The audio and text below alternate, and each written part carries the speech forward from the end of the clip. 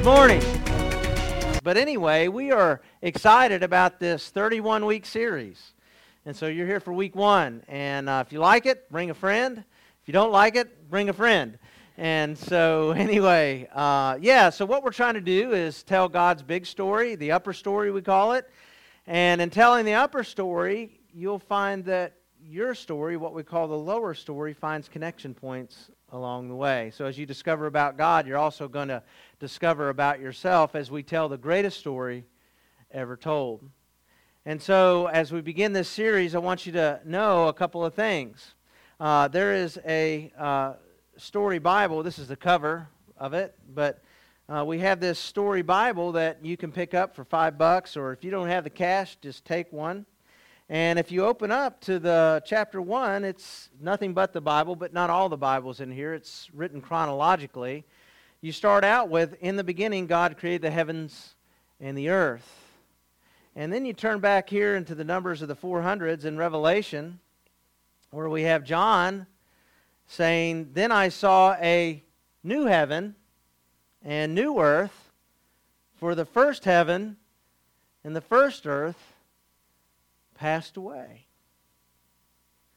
So if you like reading stories, those two statements beg the question, what on earth happened? And so for the next 31 weeks, we're going to be answering that question. Now, there's some helps that you want to know about. First of all, the BibleProject.com, free videos. You can find them on YouTube as well. Give you great overviews of every book of the Bible. Big themes are examined. Special words are examined that are in the Bible that you might not understand what they mean. Another help on YouTube, if you search in your window on YouTube, the Story Bible, you can have the audio version read to you. So I use that sometimes as I get ready for my rest at night. And then there's also the Story app. It's a little hard to find. I can go over the details about having to find that. But anyway, one thing about this series that you're going to discover is there is loads of materials to help us understand what we're reading and what we're talking about. So if you've always wondered what this Bible is about, if you've had questions about the big picture, if you're trying to put things together, this is a great place to go to and begin. Now, by the way, I want to mention this too. There's a small group meeting right now, and there's a small group that just finished meeting doing the Story Bible small group. And so you could come here at 9:15, and you could go to the story group in the first hour and then come to worship in the second hour. Or you could come to worship in the first hour and go to story group in the second hour, whatever you choose. There's childcare available, obviously. Then tonight at 4:15, my group and another group, we're combining to see anyone who doesn't know where to go. You can show up. We're going to be in Grace Cafe having a common meal and doing the first chapter of the story group together. So if you don't know where to start, you can show up to us. We have other groups that meet on Friday night, Sunday afternoon. Different groups are meeting. And so finding a place in a group is a great way to get your questions aired, to hear what other people's discoveries have been in this process. So we really want you to take advantage of this opportunity. It's a major investment we've made as a church. And obviously, if you're investing the time here, there's a reason for that. And we hope it is to discover God's story and your story in it. Now, before we begin with creation, which is the obvious topic of the day when we talk about the first chapter in the Bible, I want to ask this question. What was God doing before creation?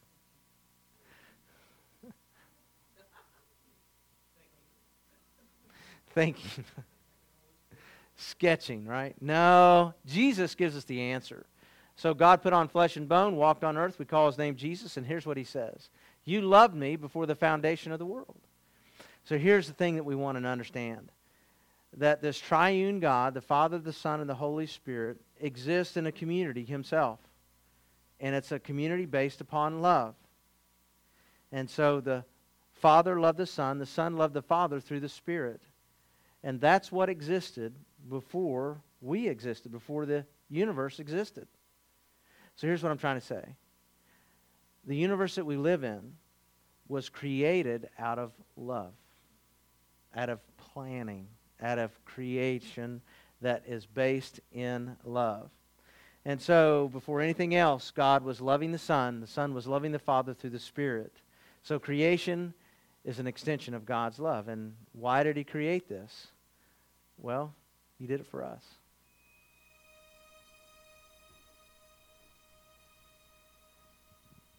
How blessed are we that God, the ultimate artist, not only created us in His image, but bestowed upon us the privilege of ruling over the creatures.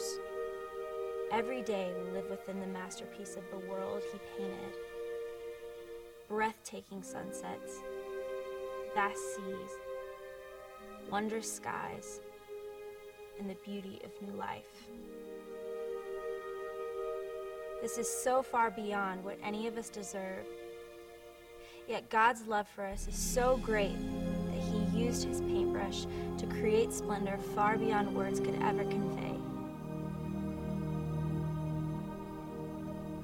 And He did it for us. This environment that we live in declares His glory, but it's a space for us to inhabit so we can have fellowship with Him. He did this for us. And God wanted a space where we could have this fellowship, this uniqueness of community within us, around us. So He has this is what you have to understand. There is this supreme passion God has for each one of us. There's this problem that a lot of us wrestle with throughout our life at some point, and we don't understand how special and unique we are. And I don't mean special in a bad way. Are you special? No, that's not what I'm talking about. Every single human has divine significance because we're all created in the image of God. He created this universe to declare His glory and for us to be together.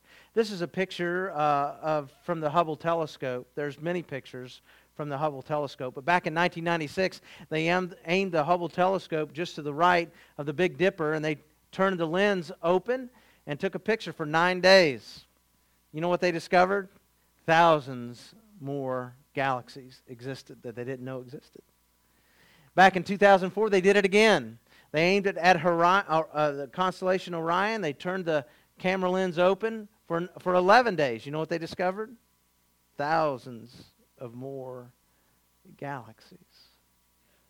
Our universe, the cosmos, is vast to where we don't even know the end of it. And here's the uniqueness about this statement. They've only found one Earth.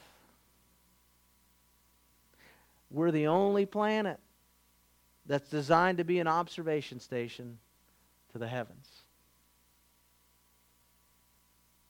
Not only did He create this earth for us, He created all those universes for us. You and I are so loved by God that He sat down and said, I'm going to keep making more universes so they can see how unique they are and how great I am, because He's the one who deserves praise. So, the heavens declare His glory and our uniqueness. In the beginning, God. Francis Schaeffer said the four most important words for everybody to grapple with are those. In the beginning, God. If you can get this, the rest is a piece of cake. All right? These words challenge everybody because we're saying that the universe has a start. So the main character of the first chapter in the Bible is God. It's about God. And so a lot of times people read the first two chapters of the Bible and they get stuck about creation. So I just want to pause here and just say that the first two chapters of Genesis is not a scientific treatise on the creation, how it happened. There's things that we can understand about creation from those, but it's not written for that. So some people, they look at creation as taking place in these 6 days, right? And taking place in just 24-hour periods, and God creates it all, and it's an old earth created in an instant. And you're like, well, that doesn't make sense. You know what doesn't make sense to me? Going to the mall and seeing teenagers walk into stores and buy jeans that have holes in them and are wore out. They're brand new jeans. They look old. If they want old holy jeans, they can talk to my wife. I got plenty of them, right? So anyway, God could have done it that way. Or maybe God, there is a big gap between Genesis 1 and the rest of that verse. And they're eons. And God used theistic evolution. I don't know. I wasn't there. And here's what I do know. It's about God and the pinnacle of His creation, us. So the first audience that heard this were Israelites who just walked, when I say heard this, heard the book of Genesis, were Israelites who just walked out of slavery. And they're hearing that they are not really created by demigods called Ra, the god of sun, or any of these other gods that they worshipped in Egypt. They were actually created by God, and that they were the pinnacle creation, not servants to the demigods. And so it's really important that we understand that every book of the Bible has context. And the main point you need to embrace by this is that God is the source of creation. It starts with a big bang, but it's not an accident. It's all planned. And once you understand and make the conclusion that God created it, things begin to fall in place. And so Genesis 1 and 2 have less to do with science and more to do about God. And so in the beginning, God created these spaces, right? You know, to put things in. So He creates the space and the place to put stuff, and then He puts the stuff in it. So this is how creation is laid out. And so here's what I'm trying to say. Nothing God does is an accident. It's all planned when it comes to creation. It's all by design. And the more we study creation, the more we study the universe, the more we understand the complexity and that there has to be a designer. I don't have enough faith to be an atheist. It takes far more faith to not believe in God than to believe in God, because you have to say, well, this is all an accident. It's like taking a hand grenade and walking into a junkyard and throwing it over into a pile of cars, and boom, a 747 jet pops up. We would say that's ridiculous. Well, if you don't believe in a divine designer and intelligence and all of this, then that's how you're thinking about things. Life is just an accident. I don't think that at all. And so every beautiful place we see is God designing nature. We see the Grand Canyon or the Rocky Coast of Maine, or we see some beautiful lakeside, or we're up on a mountaintop, or we're looking at a field of grass, or we're going, man, that is just beautiful. That is just beautiful. And so God saw all that He created, and He says, it's good. And what do you say when you look at creation, a sunrise or a sunset, or sitting by the lake? You're like, man, that is beautiful. And God's like, I know. Right? You create beautiful things, right? Some of you cook well, you plant well, you build well, you teach well. You know, and like you get done, you're like, man, I really worked hard on that, and it was pretty good, right? And so we take joy in creation. God takes immense joy in His creation, and we're part of that. So the first takeaway is this, that everything God creates is good. Always. Think about it. Always. Everything He creates is good. Every beautiful place, every gorgeous sunset, every place. And you know what? The pinnacle of His creation, the very top, the quintessential moment, is His creation of us. It's so important you understand that we are the pinnacle of creation.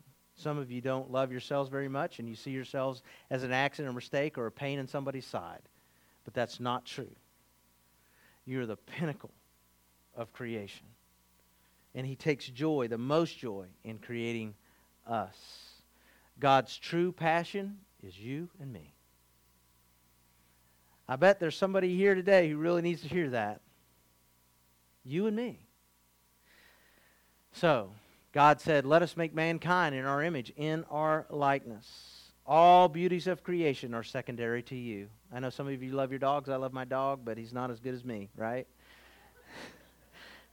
I wish I could be the man my dog thinks I am, but I'm not going to make it.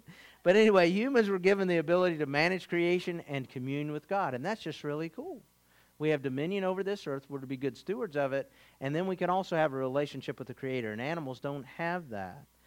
And so you might ask the question, why would God run the risk of creating someone in His likeness, of giving them free will? Why do parents have children? They love each other. They want to have a child in their likeness. So you know what they do?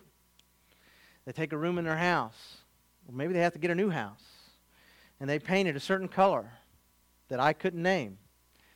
And they buy these fancy things. My daughter has a disposal for dirty diapers. It sucks them in there and bounds them up so you can't smell it until you take the whole bag out, load it up with 2 weeks of that, and you're like, what? I mean, you got an enemy? No, just kidding. And then the thing I like the most is the diaper wiper warmer. I mean, the wipes things, you know, the softy wipey things, and it plugs in, and they're warm on her tush, right? And I was like, where is this for adults, right? This is wonderful.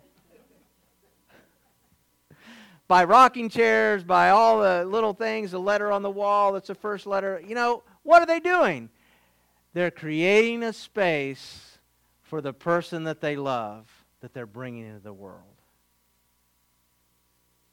Isn't that cool? Man, God has set this up for us. Enjoy it. Don't walk around, woe is me, man. It is glorious in this world. Celebrate life. It's good. God loves you more than you will be ever able to understand. You cannot fathom His love. And so you and I need to understand that God longed for a perfect environment with us. God saw all that He made, and it was very good. And He says very good after He makes humans. Now, why did God create man before woman? Well, yes, a female theologian that. She'll say God made man and said, I can do better than that.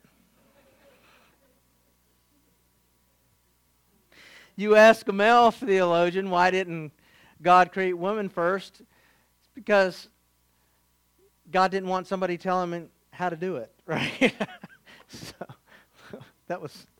Yeah, I know. I'm here all night. Let's put $1 on the table.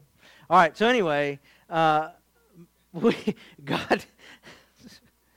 first time we find something that wasn't good was when man is alone. And so we read this verse, the Lord God said, it is not good for man to be alone. I will make a helper suitable for him. Ezer is the word used there in its original language. And so the word Ezer means one who is not just a suitable helper, but one who is meeting the needs of that one who needs it. So Ezer is used first, talking about woman being a suitable helper for man. It's used 19 more times in the Old Testament, the word Ezer, suitable helper. And the other 19 more times refers to God as a suitable helper for man. It's just really cool when you think about it. I'm not saying that woman is God over man. That's not what I'm saying.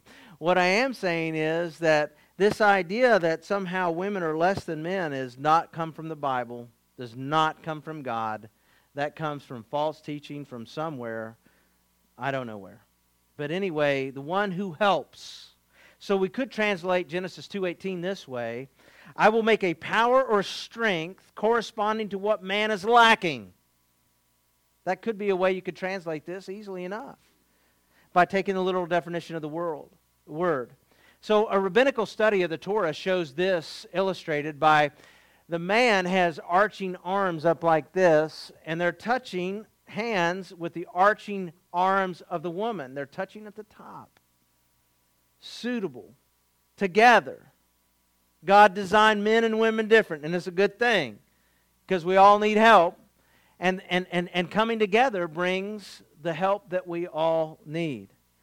And so God creates this beautiful picture from the very beginning. And it's perfect. But one choice, one sin, corrupts all of it.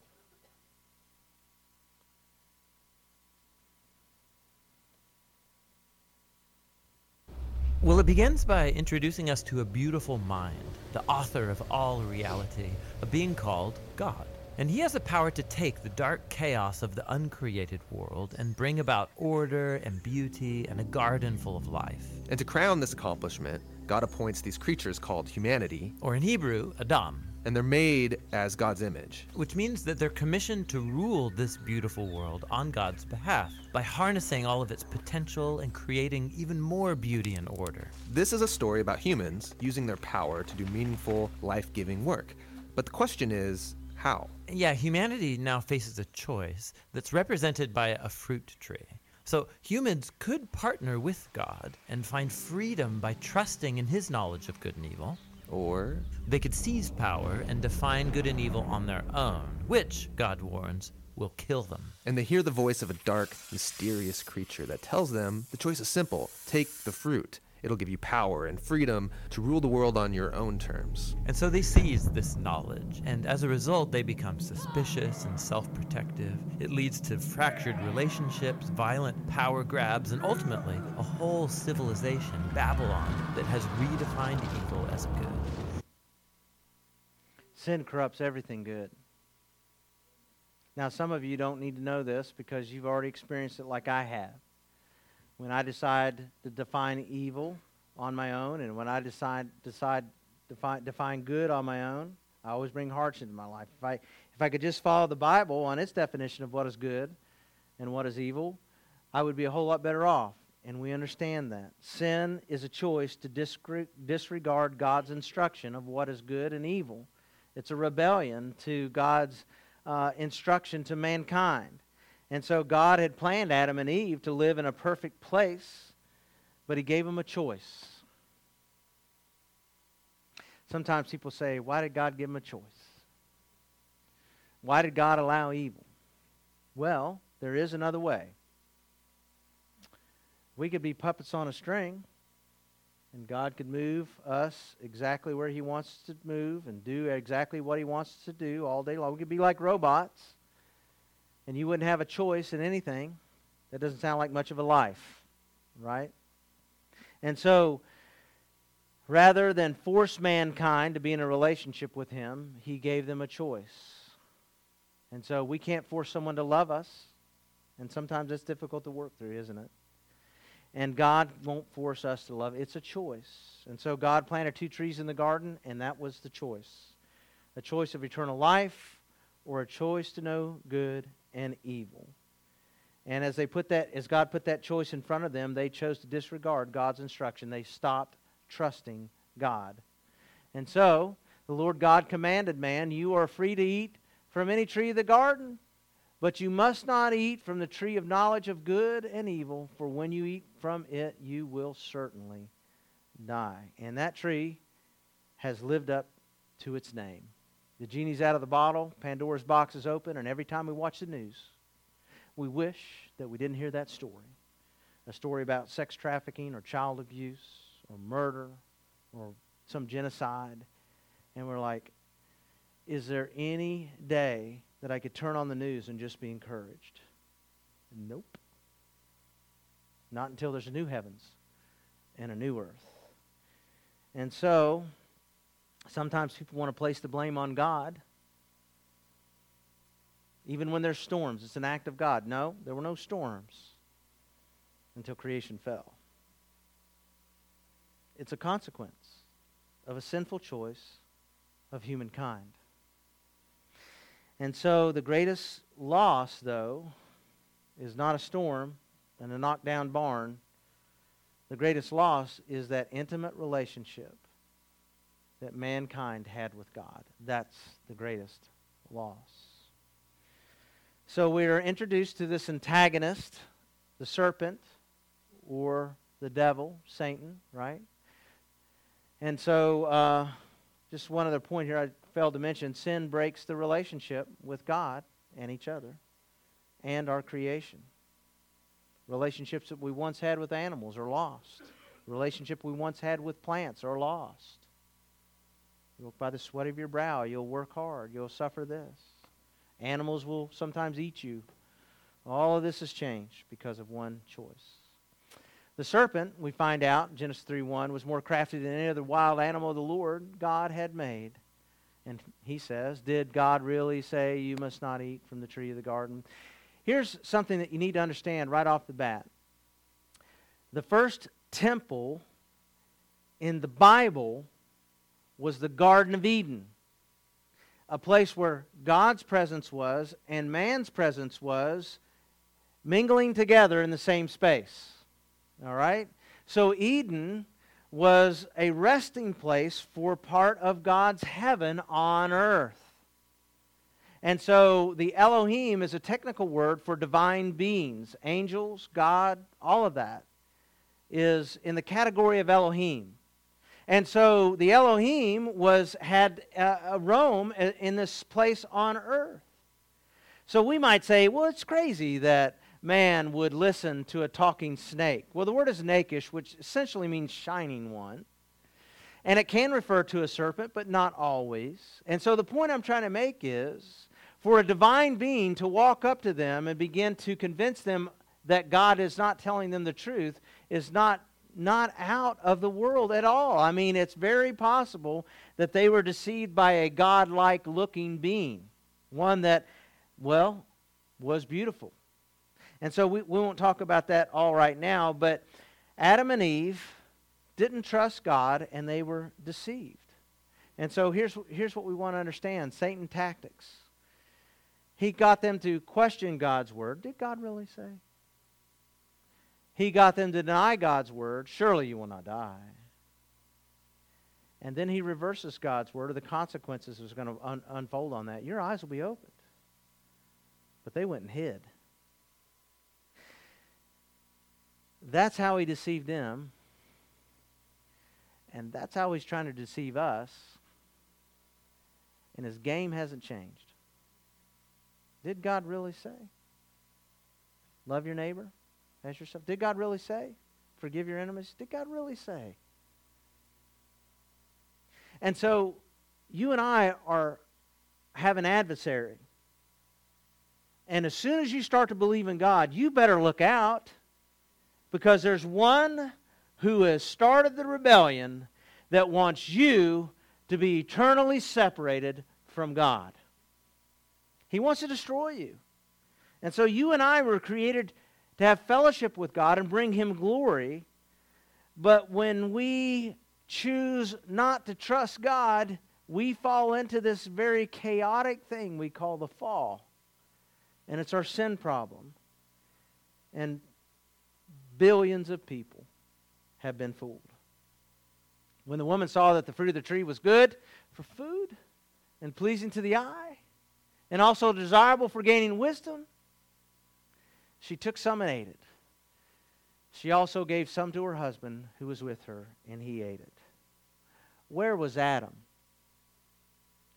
Right beside Eve. She was deceived. He openly rebelled. I want to say something to every father, grandfather. Are you standing idly by, or are you proactive in protecting the people who've been put into your charge? I know parents that think that the grades on the report card and the performance on the field is more important than their attending church and learning about their relationship with God. They tell me the thing all the time. We got this going on.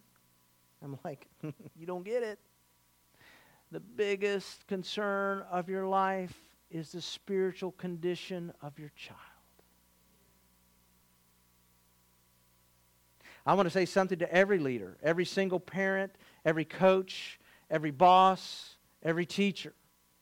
If you're in a position of responsibility, guard those put under your charge. If you got 3 people in a work team on the floor at the plant, be a leader that is looking for protecting people. Yeah, and so here's the thing about Adam. I get so frustrated, but I see it in my own life. To stand idly by and let evil enter into the world of the people that we care about. And so, this next verse presents a cycle that will unfold for the rest of time on this earth. Their eyes were opened, and they realized they were naked, and they sewed fig leaves together and made coverings for themselves. Here's what I'm talking about. Every time we make a choice not to trust God and redefine what's evil and good, we're going to bring shame and guilt and remorse and sadness and evil into our lives and the lives of those closest to us. You cannot escape it. The first chapter you have to understand in the story is that God created it perfect and sin brought destruction. And so here we are in this first chapter of the story, but actually second chapter and third chapter of Genesis. We're in this part where we see that there's a human crisis. Right away the antagonist shows up. Right away there's a crisis and there's a need for divine rescue. And so I like what C.S. Lewis says in Mere Christianity. Every time you make a choice, you're turning the central part of who you are into something a little bit different from what it was before. With all your innumerable choices, you are slowly turning the central thing either into a heavenly creature or into a hellish creature. Either into a person that is in harmony with God and with others, or else into one that is in a state of war with God and with others.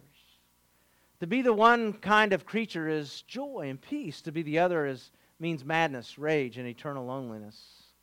Each of us is at a moment in progressing to one state or the other. Every choice, every significant choice that you make, you're choosing to become more like Jesus or less like Jesus, our model. And our choices make a difference. What we say makes a difference. What we do, what we prioritize makes a difference. Every decision matters. We often think our personal choices won't impact others. Nothing could be further from the truth. This next dramatization illustrates what I'm talking about.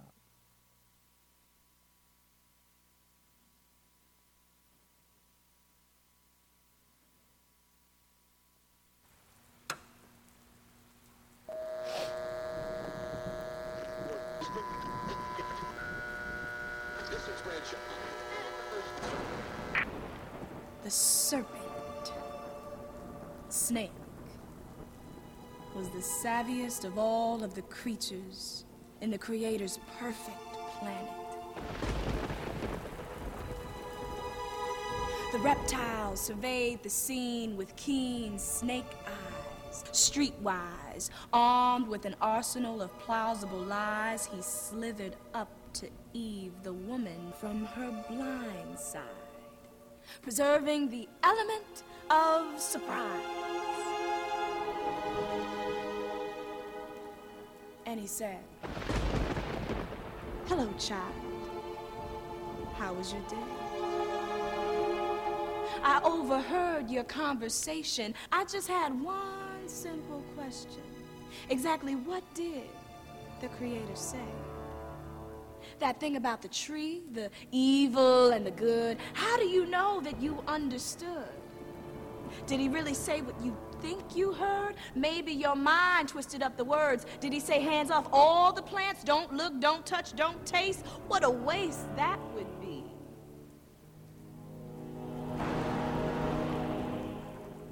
Eve, the woman, pointed out the tree with the taboo. The tree of the knowing, the good and evil too. She told the snake that God had made it drop dead clear that everything else was free, every other tree. But if they took one tiny taste of the fruit of this particular one, they would absolutely, positively crash and burn.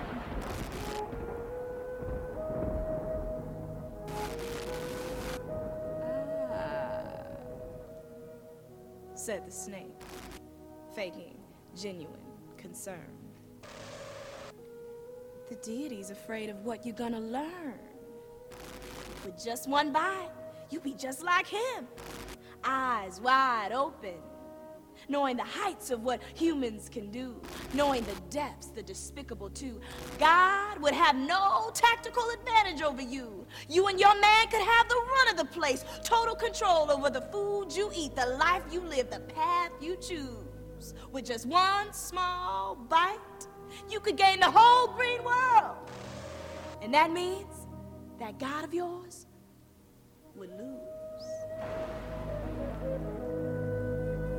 The woman Eve walked closer and closer to the tree. She sniffed and felt the fruit against her cheek. Totally wise, with open eyes, she said, "What's wrong with that? Maybe my man and I were born for this. Born to know, born to control, born to rule." She swallowed hard, and it was done. She gave some to her covenant partner, Adam. He opened his mouth and gobbled it down, and the universe was silent.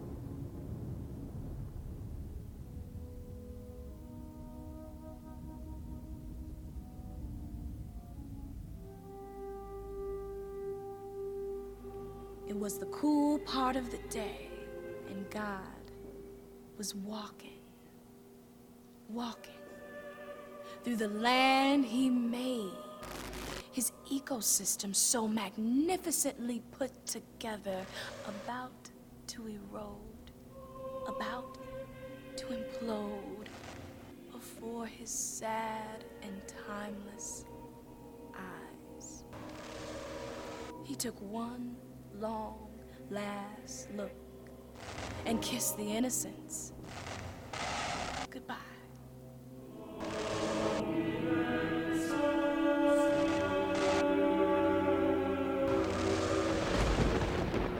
Adam,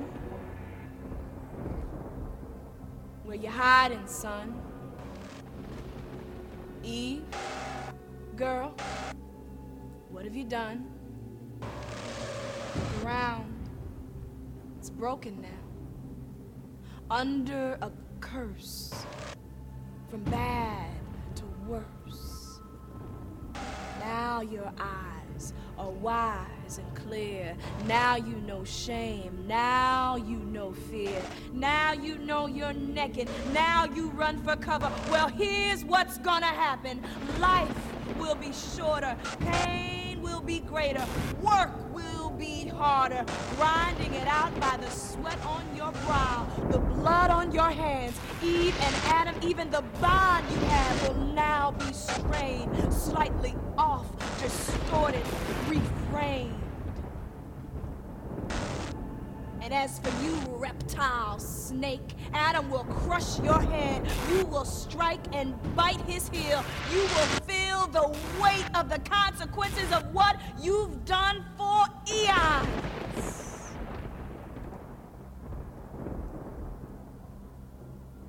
He looked them in the eye with a sigh.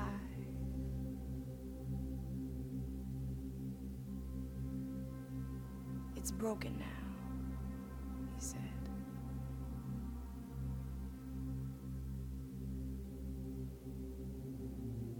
And the serpent, he just smiled.